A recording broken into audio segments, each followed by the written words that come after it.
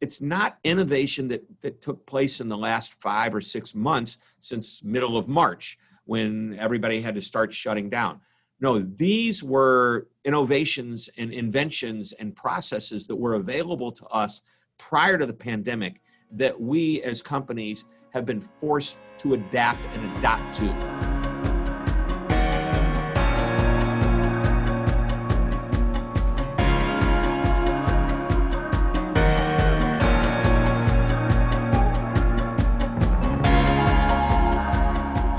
Our guest today is the amazing Shep Hyken, Chief of Amazement Officer at Shepard Presentations, one of the best speakers around the world. His articles have been read in hundreds of publications. He is a contributor for Forbes. He is the author of Moments of Magic, The Loyal Customer, Wall Street Journal and USA Today bestseller, The Code of the Customer, and more recently, he published a book that I really love, Convenience Revolution. He's also a creator of the Customer Focus Program, which helps clients develop a customer services culture and loyalty mindset. Shep Hyken have been advising for American Airlines, AT&T, Aetna, Abbott Laboratories, American Express, and many others. I must mention that due to Shep Hyken 2005 books, I personally got involved in customer experience, and until today, he is influencing millions of people. Without further ado, Mr. Shep Hyken is here with us today. Welcome to the CX Human Lab. Today here we have with us the amazing Shep Hyken with us. Shep, thank you very much for coming here to visit us today. Thank you for having me. You cannot imagine such big pleasure to have you here. Shep, I observed during the years that you are a big fan of the Hockey St. Louis Blues. Yes. Tell me this history because it's unclear. Did you play it for them in the past? I had one night that I got to play. One night. I played hockey when I was a kid for 1 year, one season, and then didn't play again till I was about 40 years old. And I put on skates, hadn't skated since I was a teenager. And I immediately fell in love with the sport again. And so I started playing, and I signed up for hockey camp. And this was a fantasy camp where you got to play with professionals. And then one night, the St. Louis Blues, who's an NHL professional team, auctioned off a spot to an amateur to play in an exhibition game against the Chicago Blackhawks. And I thought, well, that's probably fun, probably crazy. I could get killed that night. That's true. But I ended up being the highest bidder. So I actually showed up to the rink 3 hours early, got all, worked out with the trainer, got all loosened up, put my clothes on or my equipment on with the rest of the team. And I'll never forget, as I was getting ready to walk out on the ice, I wanted to surprise my kids. And my kids always stood where the players come out onto the ice to get autographs, and hopefully they'll throw them a puck or something. And the guy behind me, his name's Tony Twist, who's one of the favorite players at the time with the St. Louis Blues, said, "Hey, the rookie goes out first." Well, I was older than all of these guys. By that time, I was probably in my mid to late 40s, maybe not mid 40s. So I walk out, I look up, and there's my kids. That was the first thing. And Tony had said, you got to take a full lap around the arena, and then the rest of the team will come out. That's the rookie. That's what a rookie gets the first time they play. And I went, well, this is really cool. And I just went out and did my thing. But what a great night that was. Yeah, I saw also the pictures of you taking the flag. Yeah. So our St. Louis Blues finally won the Stanley Cup. And I was actually in the parade with the players carrying a flag. And it was pretty special. Yeah, I can imagine. One of the greatest days. I say, my wife getting married to her, having kids, and the Blues winning the Stanley Cup. Wow. such a different comparison, but I understand. You are a fan, so that's the important part. And what your hobbies changed during this time now? Before, what was your hobbies in the majority of time? Sports and things that you like to do it. I know that you play guitar. I can see the guitars from here. Yeah, I play guitar. Yeah, and what else in terms of sports? What you was doing and what you are doing now in different ways? For a while there, we couldn't play hockey. Now they're letting people, even after COVID-19, they're starting to let teams play as long as it's limited number of people on the team. You can only have 5 people on the bench, which means there's only one sub for everybody on the ice. Everybody's really distanced. But I play tennis. I play golf. I practice magic tricks. I do card tricks. Yeah, I know that. Play guitar. I'm seldom bored. No, but that's cool. Yes, that you do so many things, artistic things. It's very nice, and also I like the history, how you started with magic and how you become the Shep Hyken that you know today. I know all the history, but thanks. So here's what's funny. Why people ask, why did you stop playing hockey at age 12? So I was doing magic shows. I started doing magic shows for birthday parties, and I was playing hockey, and that's a lot for your parents to drive you around. Plus, I had a brother and a sister.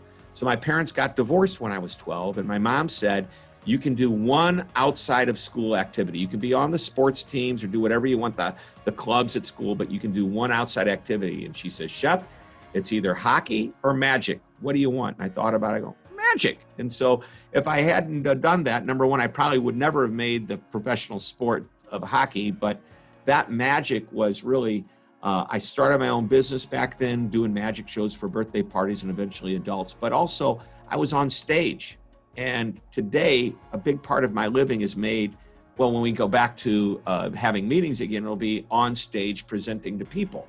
And I believe that all those years from the age 12 all the way through the time I started my business just out of college, being on stage performing is the same as being on stage as a speaker. And it really set me up for better success. Prepare you as for being in front of people. And that's a difficulty that I had. And I still have it, by the way. I'm not Shep Hyken. One day I'll have to first cut my hair and be like him. And then maybe I'll get there one day.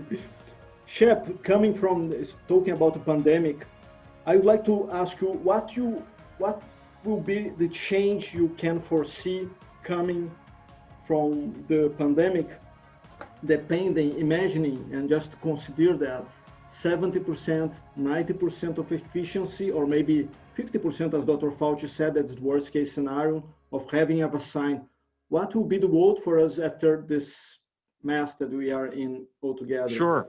Well, no doubt, major changes have taken place. And, when I talk about customer experience and service, so that's the angle that I'm coming from here. No doubt, a lot of changes took place. But let's talk about what really happened, okay? As far as not the pandemic itself, but the effect it had on business. What's happening today, all of the automation, the digital transformation, the new processes that companies are using, it's not innovation that took place in the last 5 or 6 months since middle of March when everybody had to start shutting down. No, these were innovations and inventions and processes that were available to us prior to the pandemic that we as companies have been forced to adapt and adopt to. And what the pandemic did is it put us 3 to 5 years into the future.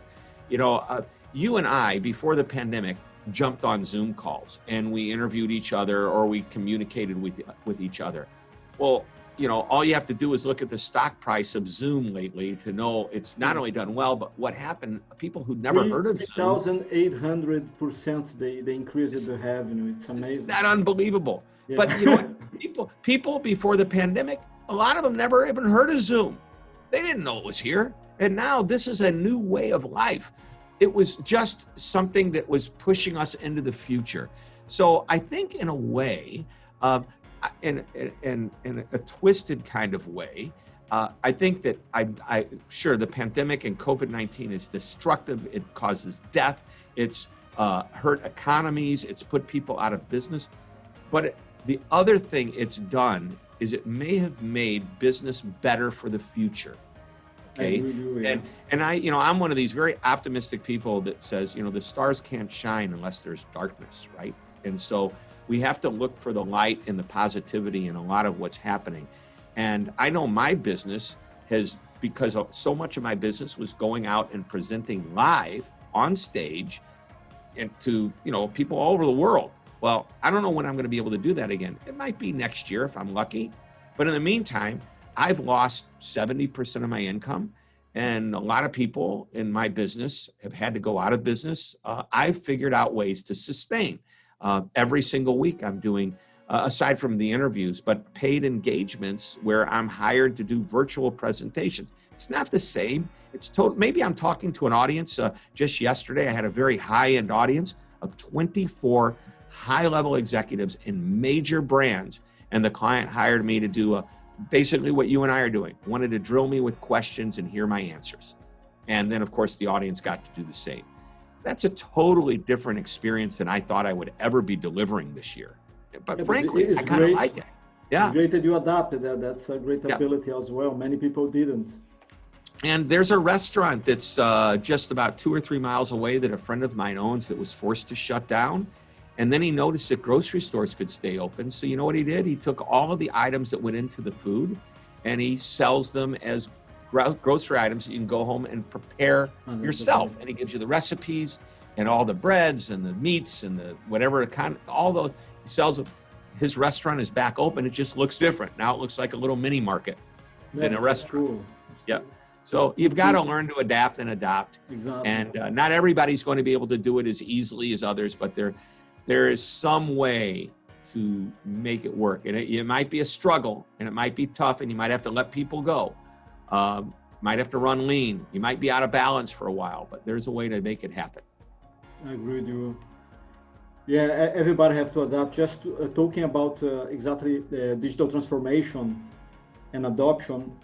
Here in Germany, there was a run there was basic shops, even in like 1 mile from here, we have a pharmacy in the corner, and they did not have anything in the internet. I was stunned. Now they have a basic thing. You can order through the internet. I have an app that I can order my things, the things that I need. The adaptation was very fast, but was forced, as you said. Yep. But for technology that was already there. It wasn't Correct. an invention to make it happen.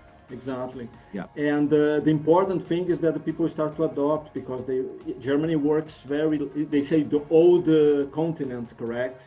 And the old continent is really like here because the people work is in slow motion all the time. Everything's slow motion, like everything's okay. I don't want to change. I want to live like that.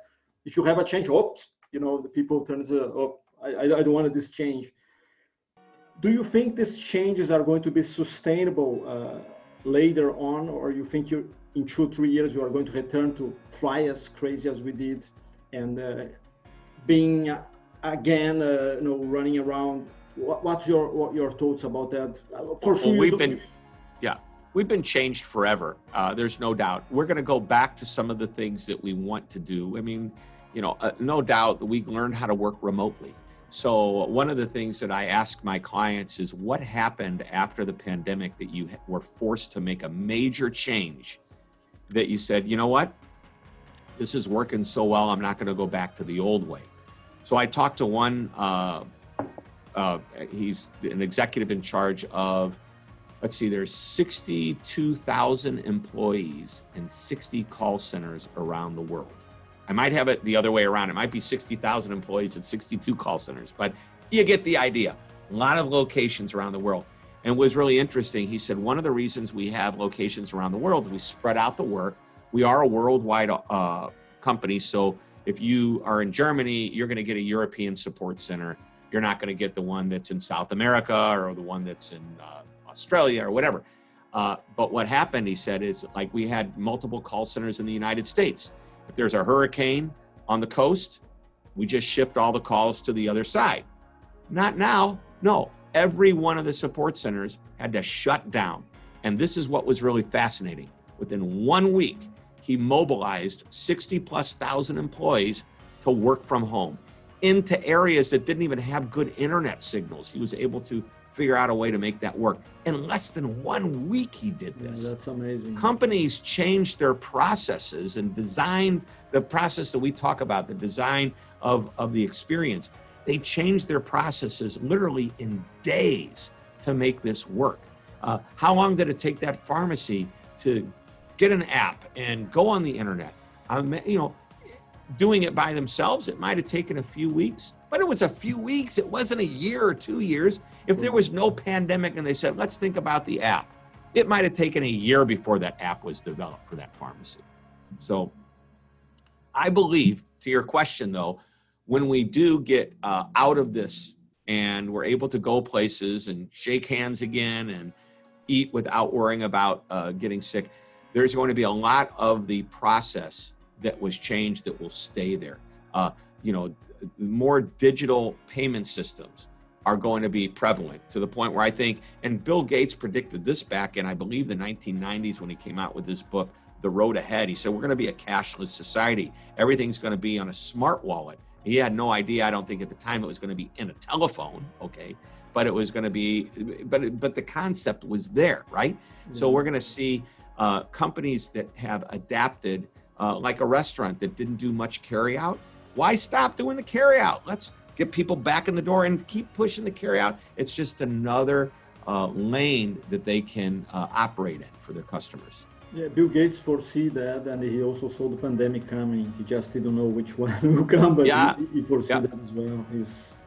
He's strong, yes. Not by the way, but your last book, for sure, today you have the cult of the customer, right? I'll present this one later, but we are talking today here about what works, and what really works today is talking about convenience, because this is the thing. Yeah. We are all looking for that right now. We need the convenience to make things faster.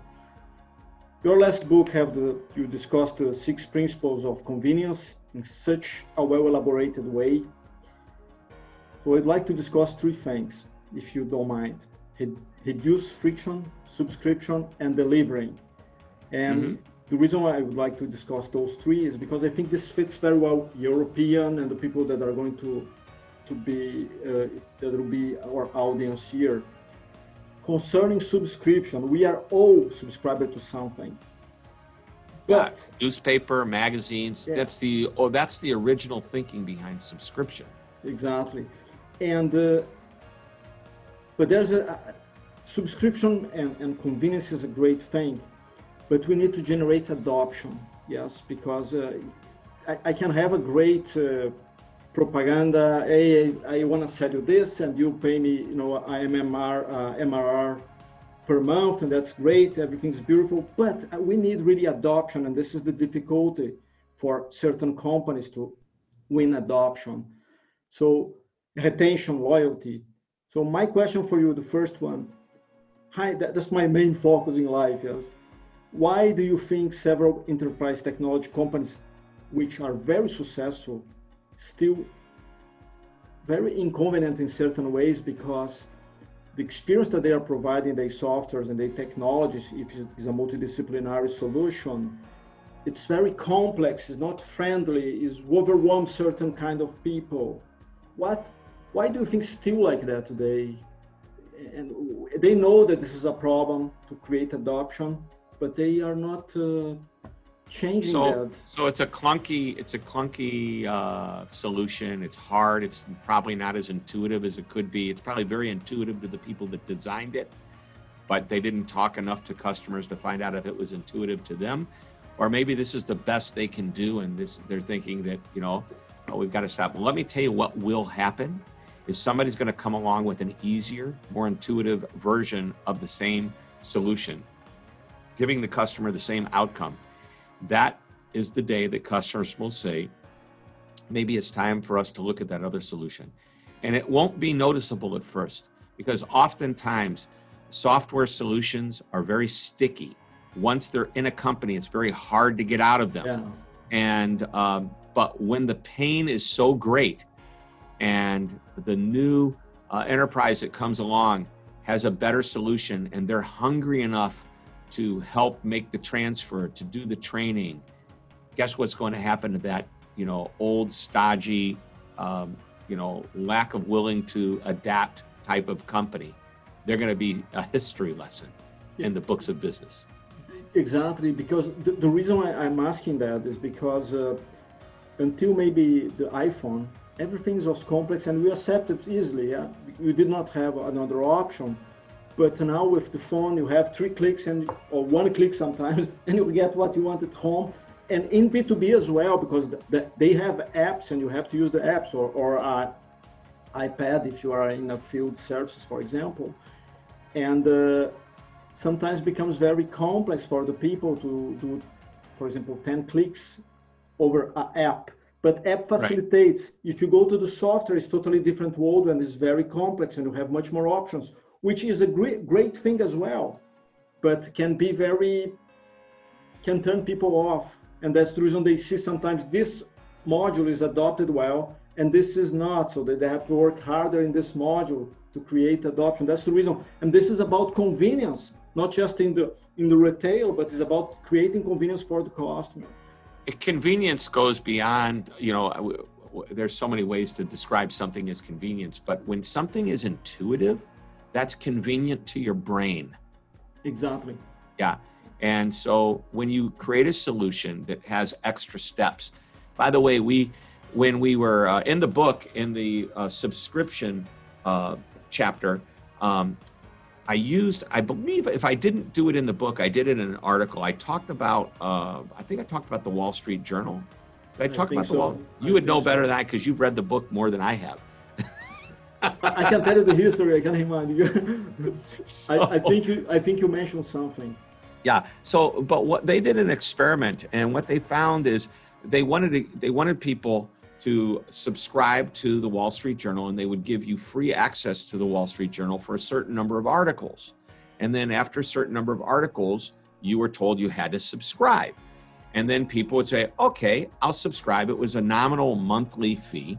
And then they would go on, and the Wall Street Journal would ask you for your name, your email address, your credit card information. In addition to that, they wanted to know what kind of business you were in, how old you were, what your income level was. And people would just abandon and by the way, I'm exaggerating. I don't know if they asked all those questions, but they asked a lot of unnecessary questions. There's only several pieces of information you need to know. Credit card information, email address, maybe the name of the person, okay, which you'll get when you do the credit card information. You don't need to ask anything else. And what they found was for every question or every blank that the customer had to fill in that was eliminated, the adoption of the subscription or the willingness to continue on increased ever so slightly. Think about it. Eliminate a step, eliminate a box you have to check, eliminate a click that you have to make. And every time you do that, you increase adoption because it's a more convenient experience. One change can that makes easier for the people can change all the kind of adoption or subscription in that case, but that's so amazing. And you mentioned about intuitive design. Yes, intuitive design, for example, if you like math and I like history, for example, we'll perceive the solution in different ways, because for you can be easier anyway, and for me can be difficult, and the opposite can be about something else. So it's interesting the mind models of people and how the people think and they approach for lives. Simplification, my next question. In your days where you have so many different separated body parts, what we call silos, how do you think that companies, I will return to this question, okay, I just asked you in the wrong way, excuse me, again. In your days, talking about silos, how do you think you can help the companies to be perceived as one unit? I remember one article that you mentioned about that, I think it was not far away, less than a year. You talk about the customers have to perceive you as one, not many different right. separated. It shouldn't matter if what division I call, what call center I get routed to, what person I'm on the phone talking to. There's a certain amount of information that needs to be available to everybody that's going to be customer facing. And when I have to repeat my story and start over as if you've never talked to me before, when, and I could be, let's just use a bank as an example. I talk to the bank and I want to open a checking account, and I already have a mortgage with you. Okay. I already have, already doing business. but you can't recognize the fact that I'm already doing business with you. It's like, why am I, it's a total disconnect. There's no reason. That person says to me, well, you want to open a checking account with us? Wow, I can see you're already one of our customers. Thank you so much. Yeah, you have a mortgage with us. So let me just confirm, are you still living at this address? So I don't have to ask you your address. I can confirm that you're living. And it's a totally different conversation, exactly. Right? And what happens? I feel better connected as a result. That connection, by the way, is emotional because even though you would say, how emotional can you get over a checking account? It's not about that. It's about they know who I am. Everybody wants to go to a place where everybody knows your name, which is a reference to a TV show back in the 1980s. Cheers. Sometimes you want to go where everybody knows your name. Yeah, I know. You probably wouldn't know that. But that's, I know that. It's here in the U.S. It's big. So, but that's what we're really talking about is what information can we provide to anybody on the front line talking to any customer that doesn't violate personal, privacy type things that we shouldn't worry, that we do need to worry about, but we give them the information that they can use that isn't an issue so that we can create a better experience. Yeah, I found many issues with one of the telecommunications here, huge companies, European companies based, and they don't have, everybody's treating you like a separate I know. entity, and that makes me nuts. I'll tell you a great example. Telcom is also your internet service provider. I was called right after the pandemic started in mid-March. Everybody's shelter at home. We're staying at home. I'm called by the company that provides my internet for business. And the first thing she introduces herself and she says, I have a way of saving you money on your internet. Okay. I assumed at that point that she knew that I was a customer. And she started going on the road of, do you know how fast your service is? I'm thinking, well, shouldn't she know that? So I did a speed test and I told her. And she goes, oh, I can increase that and save you money. And then we started to get into it, and she told me how much money she was going to save me. And then she found out that I was an existing customer, and she couldn't save me that money anymore. So by the time I was done, and after talking to her supervisor, I'm now saving money because I demanded to get the deal that she offered me in the first place. And it turns out, and this is interesting, she's out there in the sales world. She's not even, all she's doing is smiling and dialing. And they didn't give her the information of who she shouldn't call as an existing customer. She's looking for new business. Yeah. And it's a shame. But the other piece of it, which I thought was rather interesting, is that, this company treats customers that have never done business with them before better than their existing customers who've been there for years. I remember you wrote also about that in one hour. I know all the things you write. So you know more about what I've written than I've written. Yeah, that's maybe true. So you wrote about that in the past, and here we have the same problem, the same exactly problem. I think everywhere in the world they have the same problem. They focus on you in the new customer instead of taking and keeping properly and that's your words. I'm using your words, not mine. I'm just using your article. I'm sorry. No, it's fine. I'm honored. Yeah, it's a plagiarism. You say in English. Yes, when I copy the things that you already said. My previous question was the following: how do you create a convenient mindset in a complex organization in terms of culture? Mm-hmm. For sure, the culture comes up, down, correct? Right. That starts in the C-suite, but is it said and done? And when you have to get to the verticals, and I will ask you a question about that later, it's very complex to really make the change that is needed to get experience everywhere in the company. What's your thoughts about that and how we can help? Yeah, so I believe that creating a culture of service and experience, ideally convenience, is tied into that. Really starts with leadership. I have this process, it's really 6 steps. And I'll go through it really, really fast. And first of all, leadership has to define what the service and experience vision is in one simple sentence.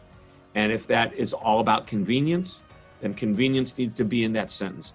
The idea behind one sentence is this is an easily communicated piece of information that every employee can understand and every employee can even memorize because it's so short. One of my favorite service visions comes from the Ritz-Carlton. It's 9 words long, where our ladies and gentlemen serving ladies and gentlemen. 9 words. Just read another one yesterday.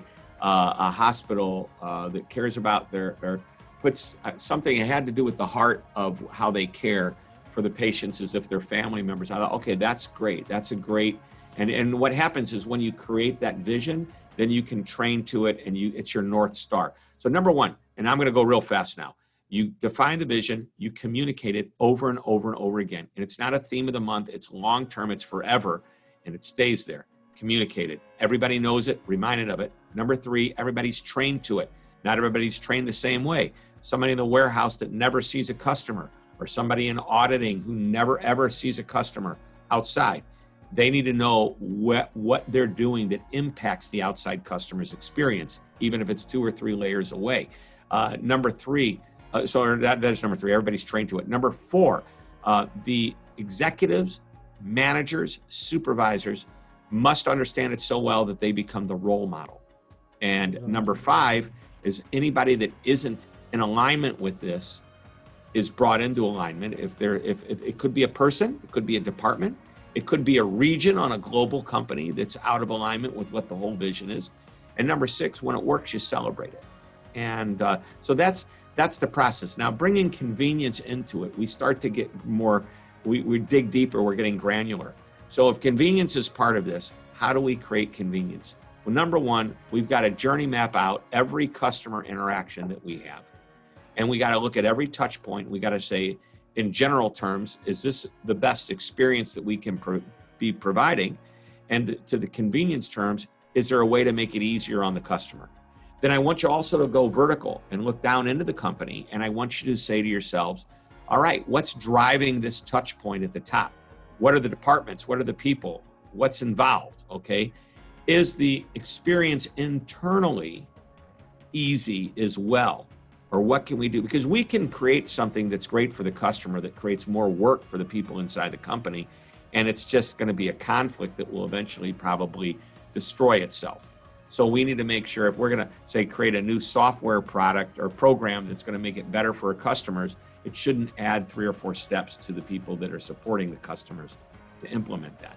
So we need to look at vertically what's driving that touch point and understand to operate there. So that's how you indoctrinate convenience in the entire organization, not just at the customer level, but at the employee level as well. The book also is explaining in more details that, but I really like your explanation and the people.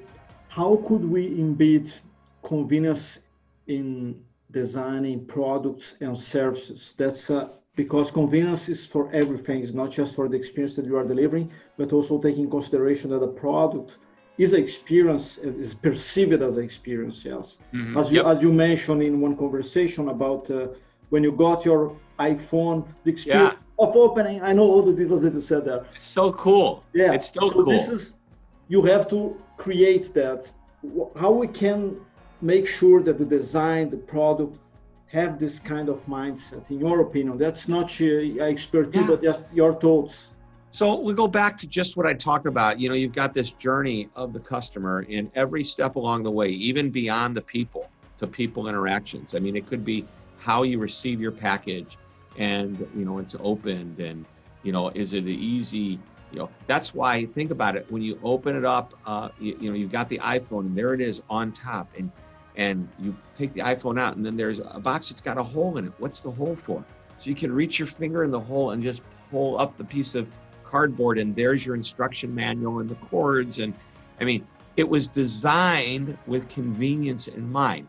So the only way that happens is through experimentation and using the product and having a group of people say, what can make this box better? What, I receive a box that's all taped up and I've got to go find a knife and I'm cutting and practically slice my leg off trying to open this box. Well, that's inconvenient. But what if they had a better way of designing the box so they didn't have to, you know, do what they did to, you know, create that bad experience? So I think with companies that are innovative, that's how we do it. But for those that might not have that ability to do so, think about this. What companies do you love doing business with the most that are easy? And what is it that they're doing that's easy? And sit down with a group of your people and start to just throw on the wall, write it down. I love the packaging. Why do you love the packaging? Well, that hole is a huge, that's great. Well, we don't send boxes. Okay, well, that one's not appropriate then. But maybe I love that when I'm on hold and it's going to be more than a minute, they tell me how long it's going to be. Do our customers ever experience long hold times? Yeah, once in a while. What do? We let them listen to good music.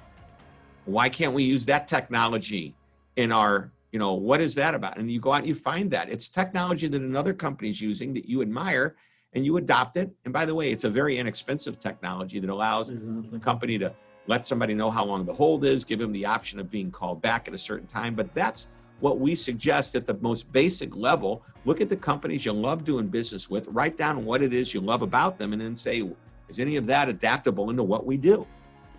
Can you touch a bit in friction in terms of employee experience? Because this is part of the convenience internally, as we need externally, but internally is the key for having an experience outside. Can you give some advice for people in terms of how to create convenience internally for the employees to make things easier, to run faster and innovate? As I can give you 1 million examples where there was no convenience, and this makes the process of creating new ideas very difficult. Yep. So first and foremost, the company has to be willing and open to making the changes that need to be made. And we kind of talked about this a moment ago when you talk about the customer journey map, and then you go vertical into the company and you recognize if we're doing something up here for the customer that's making it more difficult for the employee is going to resent this, and it's a conflicting message that you're sending. It doesn't mean it's going to fail, but it's going to be harder for it to succeed. So we have to look at all of the processes inside. Sometimes companies do things simply because they've always done those things in the past. And I'll give you a really great story. I recently told this, I hadn't told it in years. It's not my story. Zig Ziglar, the famous motivational speaker, told a story about a big family dinner. And when I say big family, it was a big family, and there was little kids, there were parents, there were grandparents, even great-grandparents at this family get-together. And a little girl said to her mom, "Mommy, why do you cut off the end of the pot roast, or the roast, before you put it into the oven?" And she said, "Your grandmother taught me to do it that way." So the little girl then goes to her grandma and says, "Grandma, how come Mommy cuts the roast off, the end of the roast off, before she puts it into the oven?" And Grandma said, "Well, your great-grandma, that's the way she taught me to do it." And then the little girl goes to great-grandma and says, "Great-grandmama, how come everybody cuts the end of the roast off before they put it in the oven?" She goes, "I don't know. The reason I did it was because we had a very small oven." Wow. So, no reason for really. There's no other reason. It's just because we always did it that way. And the reason we did it may not even be valid anymore. So we've got to take a look at what we're doing today. Is it got validity to it? Is it still reasonable? Is this what we're supposed to be doing? Is the old process still even viable?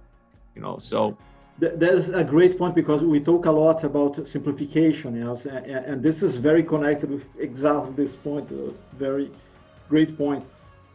Shep, what are your, if you would like to give 3 or 5 practical takeaways for people that are talking with, are watching us today?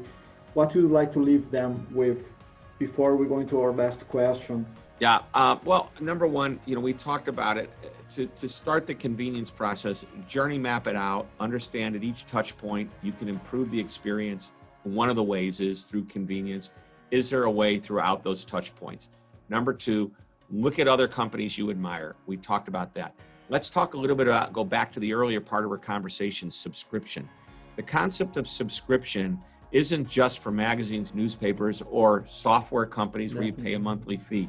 The concept of subscription is really available to virtually any type of business. It may not be automatic renewal. It may not be steady delivery of product, although it can be. When my hardware store says, Shep, don't worry about coming in for filters for your, HVAC, your furnace and air conditioner anymore.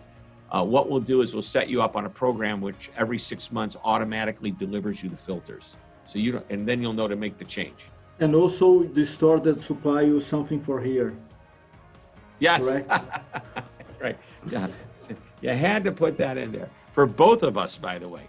Anyway, so you can do a subscription model that's traditional, take something that's not traditional, like filters for an HVAC furnace or air conditioner, and make that subscription. But you can also think about the concept of subscription means I'm going to get you to buy something, and eventually I'm going to get you to renew that subscription. Subscription renewal is a concept that goes beyond just, monthly receiving of whatever or an annual fee. So the idea of renewal is getting you to buy again from me.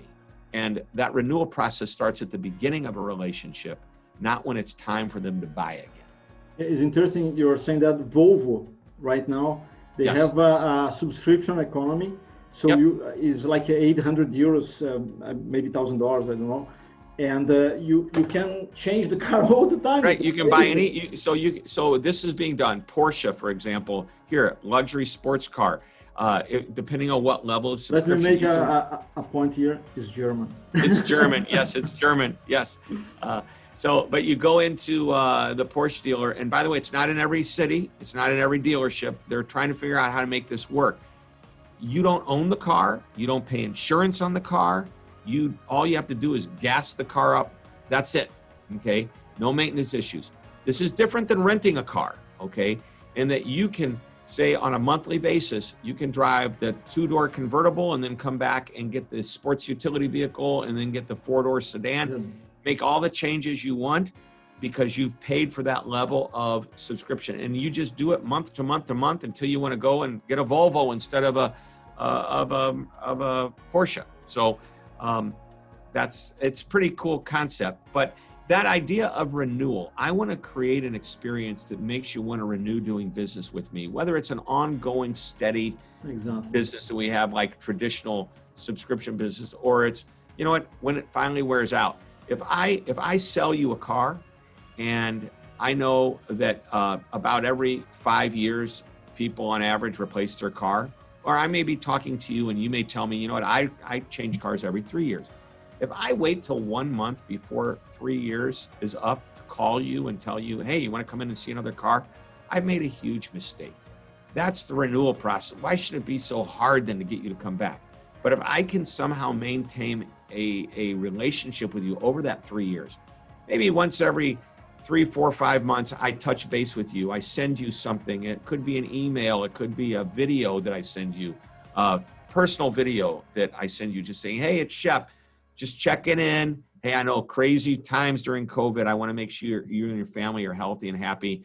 I'm still here at the dealership. If you ever want to just call, and the next time you want a car, I hope you'll think of us. Thank you. Goodbye. Well, like the taxi driver that was. Yeah, the taxi driver, Frank, my taxi driver. Yeah.